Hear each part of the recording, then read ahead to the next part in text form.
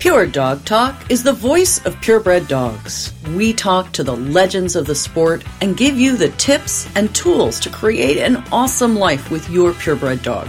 From showing to preservation breeding, from competitive obedience to field work, from agility to therapy dogs, and all the fun in between, your passion is our purpose. All right, crew, check it. Dog events are happening. For exhibitors who are able and willing to attend these events, it feels as if our tribe has been reunited once again. Meanwhile, for folks who are continuing to feel safest staying at home and away from crowds, and for folks who are driving long haul between far-flung events, I gotcha. I've been working hard to bring you all podcast episodes that help you feel connected to our larger community and offer opportunities for education and entertainment, no matter how you have managed through this truly overwhelming year. One of my favorite events this year is the monthly virtual Pure Dog Talk After Dark for patrons of our podcast. Anybody can join this fabulous community of dog enthusiasts by visiting the website and clicking on the Become a Patron link on the homepage. And while you're there zooming around on the site, you might think about checking out our shopping tab too. We've linked dog show vendors from all around the country so you can help support them during this really grueling loss of income suffered due to a lack of events. There's even a swag link that lets you order your Pure Dog Talk t-shirt, sweatshirt, phone case, mask, ringside towel, and so much more. Like the NPR of dogdom, Pure Dog Talk is here for you every day to make sense out of everyday things, to add nuance to your understanding and tools to your tech box, to bring history to life and propel the living history of purebred dogs into the future. So check out the links at www.puredogtalk.com. Your support adds up to a huge voice for purebred dogs. Welcome to Pure Dog Talk. I am your host, Laura Reeves, and one of our favorite returning guests is back again, Dale Martinson from Touché Japanese Chin. And Dale and I are going to talk about the stud dogs being in the house. And Dale and I had talked about this and the idea that many of us have a hard time actually keeping stud dogs on our property for whatever reason, all kinds of reasons. So let's talk about it and sort of the crisis in stud dogs right now. Well, hey, Laura, how are you? I'm awesome. How you doing, Dale? Oh, it's great. Good to be back. How's Texas? Is it cold there yet? Oh, man, is it cold? It is cold. I'm telling you, bad. It's bad.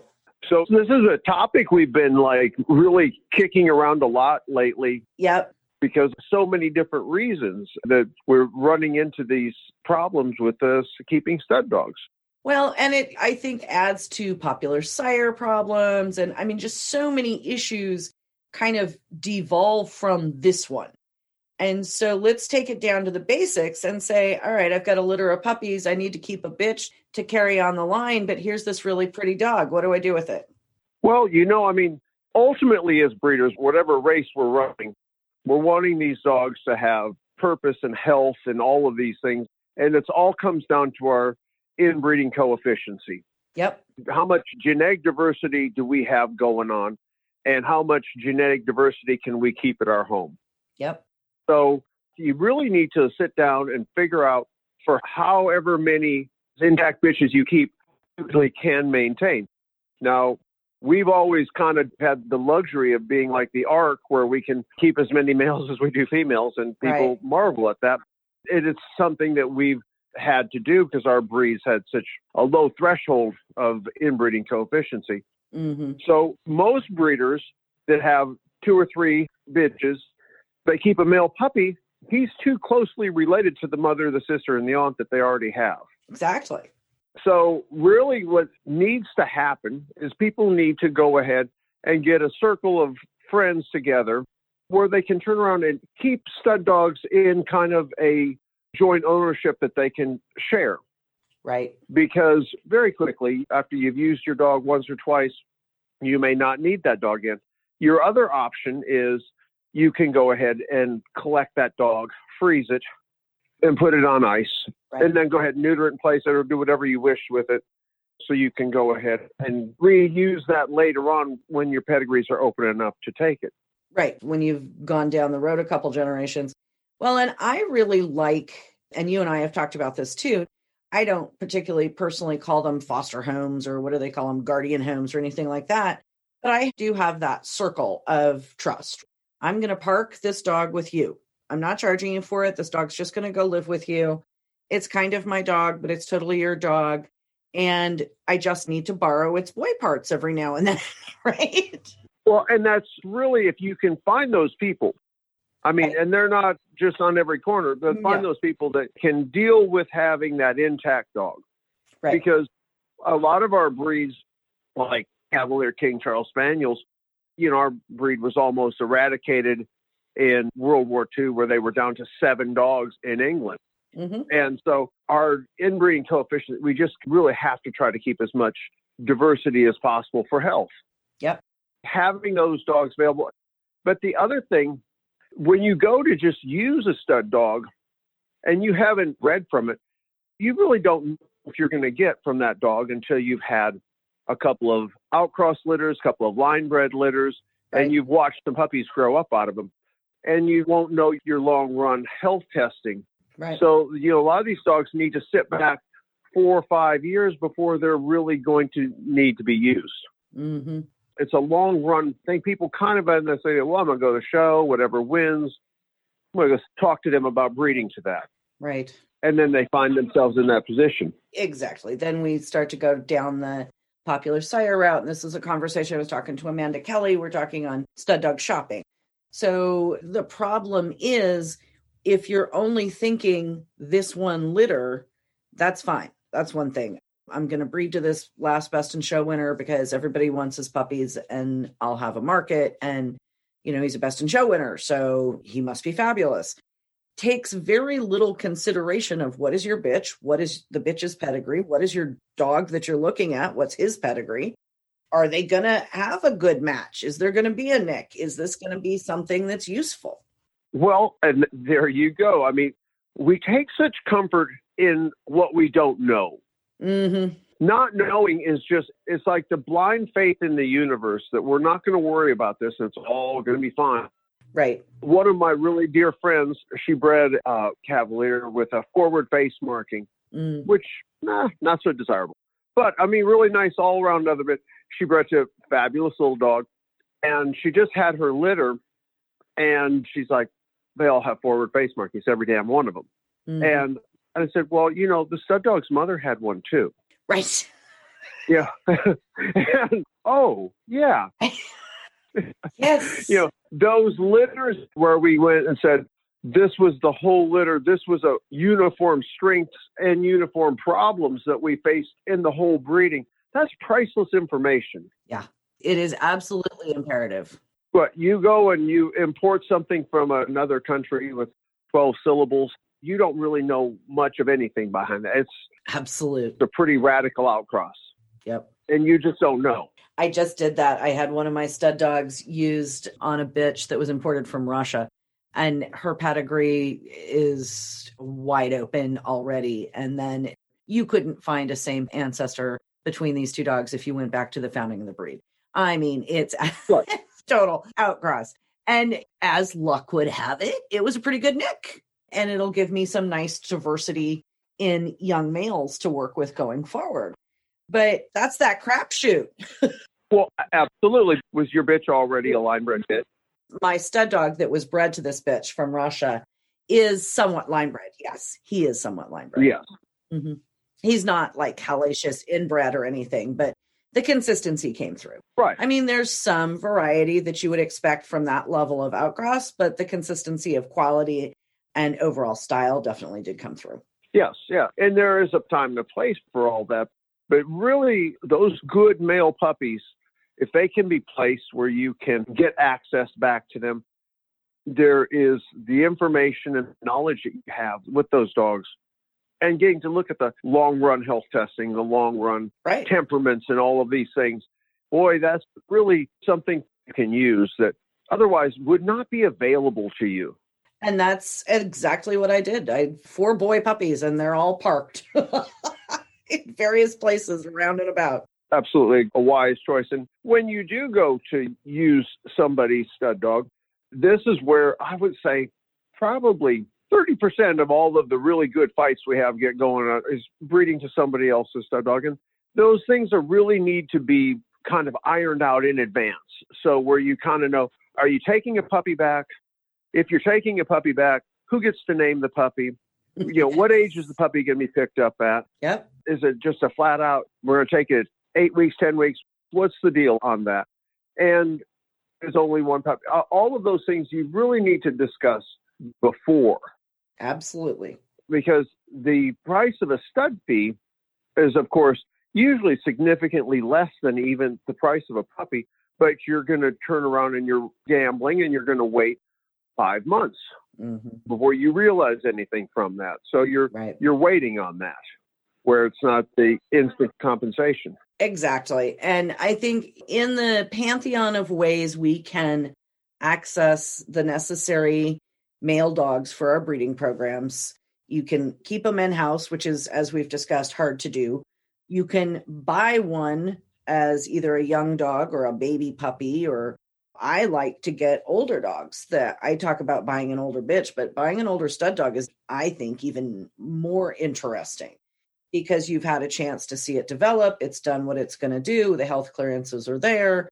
And maybe it's a duplicate of what that breeder has in their kennel, and they're willing to let you bring it to your kennel and add it into That's a fantastic option. It really, truly is. Yeah. When you can do that.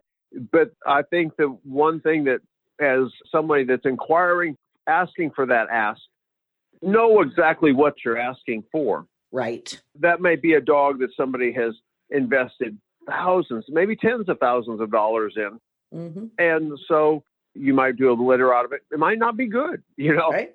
But don't go out there and throw shade. Yes. Be a good house guest. Yes. That's a good one. Not everything is the stud dog's fault. As I like to remind everyone, it takes 2 to tango. Well, absolutely. And because so many breeders will not offer stud service. And honestly, we have a very small kind of closed circle of people that we work with that we all get along pretty well with. And it's not an easy circle to get into, right? Because it's got to be a drama-free zone. Yes. And if we use one of our friends' dogs and it doesn't work out, well, we place them as pets and we move on. Right. We don't go to social media and say, oh my God, blah, blah, blah, blah, blah, blah, blah. Right. Here's Harry's puppy, and we're doing a GoFundMe to have a brain transplant on. My God. Right. That makes people break out in hives and when you want to use their dog again. And never makes it available to anyone else. Ever again. Ever again. Yes. Trust me. Yeah. So there's that piece, the buy it. So then that is an option, the one time, the one-off breeding. And then there's the potential of leasing a dog. And I think about these, the buy it and the lease it, both in terms of some of my early mentors who were very, very old school dog people. And basically both Sue Fagan and Mildred Ravel, early mentors of mine, Mildred and Wirehair Sue in Ibethan Hounds, would have half a dozen bitches and one stud dog. And she just bred the same stud dog to all the bitches. That was it. We were done. Right. And she'd do that for a couple generations, and she'd find one of those and add that into the mix, and the other one would retire. And that to me is always been very interesting. And it certainly made for consistency in those lines. I will say that. Well, that's very true. And when you are working within a certain pool like that, as far as like, we're going to use this stud dog and breed everything to, you really have a strong feeling for what that dog is bringing. Right. Because you use a dog once or even twice and you really don't know. It's not until you've had 5, 6 litters from them and you can look at a preponderance, especially breeds where it may not be big numbers. Right. We did a repeat breeding the other day for a friend, and the first litter, and she wanted to repeat it. And I was like going, well, if you want to, Right. I mean, okay, and she repeated it and, much nicer this time. Interesting. So you're rolling the dice and you do need to try several different ways and to kind of see how it goes, and watch them grow. Yeah. Good or bad. Right. Growing dogs out. And that to me falls under the stud dog category as well, because you've got to grow those stud dogs up. You can't decide at an 8-week-old puppy what's going to grow up and make its mark on the breed. There is no way any more than you can decide which one's going to be the next best in show winner. That's totally the truth. And that to me is having a place, and it doesn't have to be every single puppy in the litter. I mean, it's just having the ability to work with your new homes, whether it's a new person who wants to get involved in your breed, whether it's a long-time puppy buyer who's had half a dozen of your dogs, whatever it is, that those relationships that you can build from that are invaluable, in my opinion. Oh, absolutely priceless. Absolutely priceless, because we've talked about this before. A certain percentage of your stock you need to hold back, whatever your number is, you need to hold back every year, because of course your bitches are going to age out, but your stud dogs are the equivalent of Jack Lemmon and Walter Matthau. And you keep those crusty little buggers. It's a till death do you part type of thing, where you can get a long run feel on that. And whether you trade them around with your friends and kind of keep them in circulation, those are all possibilities. Right. When you have that. Absolutely. And you can kind of share, because you're going to probably, like, how many times you actually use one of your own dogs. We have a 3-time best in show dog, and I think we have just now, and he's probably 5, I think he's had maybe 3 litters, maybe. Right. And when you have other people using them, you can sit back there and go watch those puppies grow. You get so much insight as to what you're getting from them. Mm-hmm. Yeah. It's been very interesting. That same stud dog I was telling you that I bred to that outcross to that Russian bitch, I did a literally half brother, half sister. And now I don't feel the need to use him again for, I don't know, maybe ever, but at least for a while, because I want to watch those outcross and those inbred puppies grow up and see what they look like and see what they do and see how they produce before I decide how he's going to be most useful again. And, where some of those dogs are maybe harder to keep, that's where maybe sometimes banking them is a plus, especially when you have dogs that maybe don't have as long a shelf life of production. Right. Having that opportunity. I mean, it's not inexpensive, but really when you think about how much you invest in keeping a dog for a decade, to be able to have that and pull that back, that's kind of awesome. $80 a year doesn't really break me, I'm saying. Right. That's not very many entries nowadays, Right. So to be able to turn the hands of time back. Mm-hmm. Hang tight, guys. Got a little bit of information for you. We'll be right back to the podcast in a minute. Embark is a proud sponsor of Pure Dog Talk. DNA testing is rapidly growing amongst breeders. And given the importance of these test results to the health of not only each dog, but also that of future generations of dogs, at Embark, they believe it's critical to provide transparency in their testing methods that result in more than 99.99% accuracy for health tests. Embark's innovative testing platform enables the hundreds of genetic health and traits test results provided in Embark's products, while also creating research-ready data for use by canine health organizations and scientists. Embark's methods exceed industry quality control standards by also checking the breed, sex, and relatives of every sample to ensure DNA samples are correctly labeled and unique identity is recorded. In addition to quality control, this helps fraud prevention by ensuring the same dog can't be tested multiple times without Embark knowing. At Embark, they're proud of their world-class canine DNA testing service, and they're committed to continually raising the bar. They're on a mission to provide breeders and all dog owners with the high level of accuracy they need to optimize their breeding programs, manage the lifetime care of their dogs, and improve the health of future generations of dogs. Haven't used Embark yet? Get your first Embark for Breeders dog DNA test for $99 right now. You use the code TRYEMBARK99 at embarkvet.com/breeders. That's TRYEMBARK99 at embarkvet.com/breeders. That's a good segue into one of the other topics I wanted to bounce around with you. And that is this concept of the prepotent stud dog. And it's discussed from time to time, but I'm not entirely sure how much people grasp the concept of a dog who is able to stamp a style, a mind, a performance ability, whatever it is that you're looking for from that dog, that can produce it in a wide variety of bitches. So I just really wanted to kind of delve into that a little bit. Well, most of your truly prepotent stud dogs are your line bred dogs. Mm-hmm. I mean, it's a rare animal that is an outcross that will be prepotent. But, when you get the ones like Japanese chin markings they're everything. You can have the best puppies in the whole world. And if they're not perfectly marked, sorry. Mm-hmm. So, I mean, when you go ahead and you can get a prepotent sire that will give strong markings on every single puppy, those are pretty invaluable.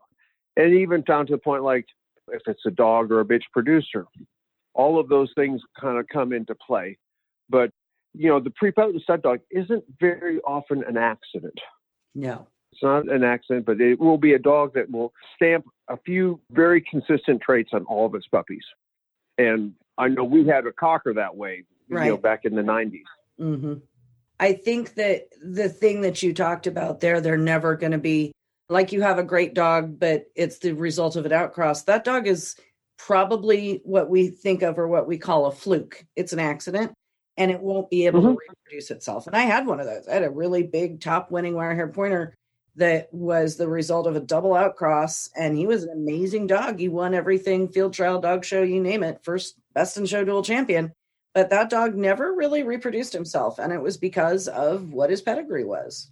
Well, and that's very true. And like we bought an outcross dog one time and he was a magnificent animal.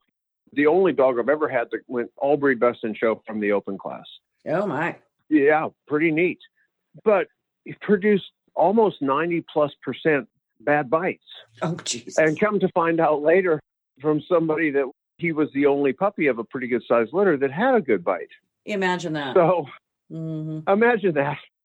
But there you have it. Right. It all kind of sorts out in the wash. And when you have a dog that you're going to offer at stud, part of it is those are going to be your guinea pigs. Let other people, you can go walk back and look and see what you have, Right. Because if you have a controlled audience as to what you're breeding your dogs to, you're going to not really ever see what that dog is going to sire when it goes to something that's very, very different. Right. And I think, again, this goes back to our concept of line breeding, outcrossing, all the rest of it, the mama's boy concept, right? Like, I believe, and everything I've ever heard from Pat Trotter on down the road, your most prepotent sires, your most successful stud dogs are the dogs who come from very strong bitch lines. Absolutely a fact. Absolutely a fact. And they're those bitches that, they didn't give you much, but what they gave you was such type. And those are those bitches as I go, oh my gosh, if I could get a son of hers, Mm-hmm. And one of the famous cocker sires that sired well over 100 champions back in the time and place when the cocker majors were 15 dogs for 3 points. Right. And Tom O'Neill bred him. And he would always say his greatest claim to fame was he was his mother's son. And that Dream Ridge Domino really changed the whole breed. Mm-hmm. But it was really the mother. I mean, his mother was a phenomenal bitch. Right. And I think that consistency, that line of strong bitches that's behind your best stud dogs, when you can go back in a pedigree and it's boom, boom, boom, boom, boom, not just that it's perfect quality or it's this or it's that, but the bitches are consistently producing and producing and producing and generally producing down from that. Well, yes, but that information is getting harder and harder and harder to ascertain because as it becomes less and less politically correct to breed. And I've heard, this very weekend I was at the first dog show I've been into in 10 months and so, I haven't bred a litter and such, or I haven't done this and this. Well, then how do you know? What have you got? How are you moving that forward? Because if you're not going to use those dogs, you're not going to know what they're going to produce. It's just pretty invaluable information that a serious breeder would want to have. And as so often happens, and you and I are touching on this, I touched on this with Amanda, I touched on this with Shannon. So many of these things always are going to go back to the concept of mentors and having the wherewithal, the chutzpah, to go to the old time breeders and ask questions and actually listen. Well, the one common thread that all those old breeders had is they bred their dogs. Yep. They didn't gain that by raising 3 litters every 5 years. That's not how you're going to really put your program together as far as that goes. But I think the big thing right now with just not wanting to keep male dogs and then the very limited number of stud dogs that are available in all the breeds is really a problem. It is. It's an across the board issue. And I've seen other people, you and I were talking about a young fellow out of Washington that has golden retrievers that brought this up a year ago. And the hard thing is trying to find that stud dog, looking for a stud dog, and there aren't any.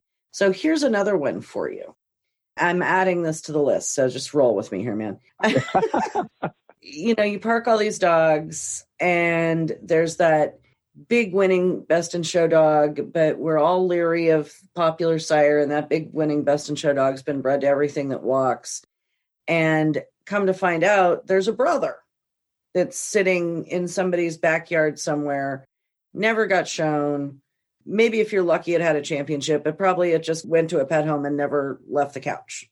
So the idea of breeding more dogs less frequently and the argument, the balancing act between don't let anybody tell you that breeding to the big winner's brother is the same as breeding to the big winner. So which side of this do you come down on? Look at the dogs because the ribbons don't come with it. Yes. So, if the brother has what your bitch needs, then that's your dog. Because we all realize that when it comes down to the point of competing in your breed has a degree of fairness. There's a modicum of you're competing against your own. But the big winning dogs, that's promotion. That's campaign. Yep. That's money. Yep. And so I'm not saying that they aren't value. I'm just saying that the biggest value is probably what's being spent every month. Right. That doesn't necessarily translate to a top producing sire. It's just not. But there's a lot of truisms on this, that just having a ribbon does not make a great stud dog. We sent a bitch to Italy to be bred one time, and the litter came. I was grateful for all the trouble everybody went through to get the litter to happen. I mean, we were smuggling dogs. It was like, oh my God, this and that. And it was high drama. I mean, and from that breeding, we didn't get a finishable puppy. Oh, Jesus. So, you might have said, wow, that was a whole lot for nothing. Right. But we kept there was a nice male. He was a swing and a miss. But he had a few really fantastic traits about him. And he, in turn, sired best in show winners. Right. He was a really wonderful stud dog. Right. Never even got him finished. Right. But it doesn't matter, because when you're going in there and when people are coming to look at your puppies, or you're taking your puppy or that dog in the ring, what they see in front of them is really what's important. And the hype is nice. The hype is wonderful. The storyline, but the quality stands on its own. Right.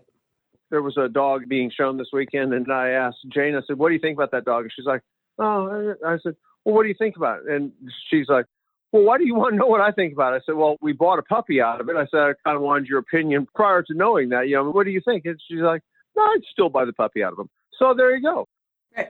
You want to be able to be happy with what you have. And I think sometimes we get caught up that if it's not a name brand, it doesn't necessarily mean it's not good. Right. Yes. You hit a really good analogy there with name brand. And I think that that is super important. Having a name brand sire does not necessarily stamp any kind of name brand quality on the puppies. Oh, yeah. I mean, it's how it comes together. Well, when you see other people showing up, when you see people that are maybe not the most deft professional handlers showing them and those puppies are still winning, Yep. Well, you might actually have something. That might be something to toot your horn about. Right. It would have to be politically correct to say that even Mary can finish a dog out of this. I mean, and we all know that, Right. So that's something to brag on, Well, and I think that that's valid. As breeders, one of the things that we should be thinking about is producing dogs of such quality that a marginally functional owner handler who's capable of presenting the dog can finish it on their own in any breed. That's where it's all at. Yep. When you can take them out of studio conditions and they can still win, Yep. then that's true quality. You actually have something there. Yep. It's kind of fun, especially when you see a good entry there and they're all handed off. It's like, what do you have? Right. But I think that's something that as a measure of quality. And like this year, especially, with not maybe as many dogs getting finished, who is our judge of quality? As the people who are getting our puppies? Are we happy with our own dogs? Right. I've really kind of enjoyed maybe not going to as many shows, but kind of sitting back and looking, kind of relearn your own dogs. Mm-hmm. Well, and we've talked about this before, the unforced error, if you will, the pause button that nobody asked for that has been 2020. I feel like if we've taken away the ability to breed a litter, to reevaluate our dogs, to grow in some way in this space that was in many ways handed to us without our asking, then we have acquired something of value from this year. Now, have you been involved in breeds that have had stud additions? Because back in the dark ages, when people were very open about doing stud service, every year we proudly advertised the dogs that we had at stud. Right. Sometimes even posting their fees right in there, just throwing it up and saying. And that was something that happened pretty regularly, but that's kind of a thing of the past. My breed has had a stud dog issue over the years, off and on, in the Breed magazine. One of the things I like that they do is they offer club membership. One of the things that you can do is acquire a stud dog listing on the website. Oh, very nice. It is super nice. And it's divided up by state and whatever. And you can go in the stud dog listing and you can see, what has it done? What's the pedigree like? What's the health testing? So that for someone who's maybe newer to the breed and doesn't know everyone, like I know what's out there and what works for me and what doesn't, but not everybody does. And so to me, that's a pretty great resource that I would love it if more clubs would make available to their membership. I think it's fantastic. And I do think that people should be encouraged to offer their dogs at stud because they're probably doing more breed betterment than finishing their whole litter of dogs themselves. Right. Just as far as making points off of their own litter. Yeah. Mm-hmm. There you go. Yeah, there you go. Because that is probably something that I guess at one point in time, that was the idea. People would go ahead and keep a dog back and they would say part of what that dog would generate stud fees that would probably, so forth and so on, just kind of like, keeping back their female, showing it and selling puppies and recouping expenses and that kind of a thing. Yeah, absolutely. But that's kind of not as done now, to maybe the peril. To the detriment, definitely. I don't think there's a maybe there. I think to the detriment of the sport.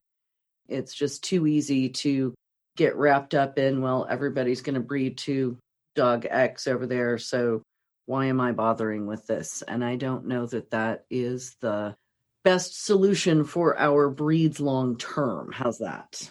Maybe sometimes the little bit of the disconnect between the competitiveness of exhibition and the long-term betterment of the breed sometimes are not mutually exclusively the same thing. Yeah, I think that is absolutely the case. And I think I have been up on my soapbox of late on the concept of collaboration and not competition. And while competition is good and it's useful and it keeps us sharp and it keeps us moving forward, I think we lose sight of some really important stuff when we get so wrapped around the axle of competition that we can't collaborate. Isn't it ironic that in the thoroughbreds and the quarter horses that they're competing, but there is so much more collaboration and so much more involvement, and they want the going forward, not just maybe mutually exclusive to theirs. Yeah, that is something that I think we can all sort of aspire to as we move forward out of the pandemic year and into something we hope will be a little more user-friendly next year, yeah? Absolutely so. And I think that that's probably, as breeders, we can kind of sit back and go, maybe this dog isn't even finished, but maybe it's still a valuable animal as far as has a contribution. Sure. It can finish next year. It'll be okay. As we are showing one right now that his teeth are hanging by a thread. And probably we can put the entries on his AARP card, I totally, next year. Next year. We'll get to it next year. Next year. Oh, my God. But I think that interest in our dogs as a result of people maybe being home and all that has probably never been higher. Absolutely has not been higher. I think the registration numbers and people's waiting lists, and it's been cray-cray. And I understand that people get a little over it with me and my desire to find the silver lining, but, it's not the end of the world to use our time wisely if it's forced upon us. How's that? Well, that's totally the truth. And I think that probably people being home and being more family-centric and so forth, they're like, hey, let's do a puppy together. Right. We can do that type of thing. And I've been hearing that, and I've been talking to my friends. Yeah, a lot of people come in to buy puppies. Well, I'm going to be working from home for the next year, so here's a good time to raise a puppy. And I mean, there's some legitimate flip sides to that. And I get it. Absolutely get it. That what's going to happen when they have to go back to the office? Is the puppy going to be abandoned and that sort of a thing? Well, I mean, I think you could say that for children, it's like starting your family. Does that mean you have to plan on staying home for the next 18 years? It's like, no, you're going to multitask. That's right. You're going to make arrangements and you're going to figure it out. And that's just how we do. We can't be defeated by it. Yeah. But I do think that people should use the services of the ICG stuff and do a little bit more research in that and having those options there. Because I know we're going to be doing some breedings on some dogs that have been gone for a pretty good length of time now. And we're just now at the point where we can actually utilize them. And I kind of wish we had a crack at some of the ones that were maybe even longer ago. But the prices now are so reasonable to do it. Right. And you know what? Frozen semen 20 years later, I mean, I can't tell you how many litters of Clumber Spaniels my mom had from 25-year-old frozen semen. It's very manageable these days. The science is good. We've got podcasts this month on this topic. So awesome. I definitely think that this is a stud dog month in November at Pure Dog Talk. So thank you. Thank you for joining us, Dale. My pleasure. It's always great to visit with you. Isn't November something about when you grow your beard? What's that month called for guys? I don't know. I'm not exactly certain. I know I knew the pumpkins were coming up. Okay. Oh my God. All right. We'll talk to you later, Dale. All right. You take care, Laura. Thanks a lot, babe. Bye-bye. As always, if you have any questions or input, we'd love to hear from you. The show notes and links to resources on today's topic are available at puredogtalk.com. Drop us a note in the comments or email to laura@puredogtalk.com. Remember, guys, this podcast is for you. So if you want to know something, give me a holler. We'll do a podcast for you. If you wouldn't mind, you could help me out here. Take a couple minutes to visit iTunes and give us a review. The Dog Show Superintendents Association is a proud supporter of Pure Dog Talk. Our dog show superintendents are the hardworking people who make the dog show function. They are advocates for education and mentorship in the purebred dog fancy. So stop by the Supers desk at your next show. Tell them how much you love Pure Dog Talk and give them a shout out for their support. That's all for today. Thank you for joining us on Pure Dog Talk.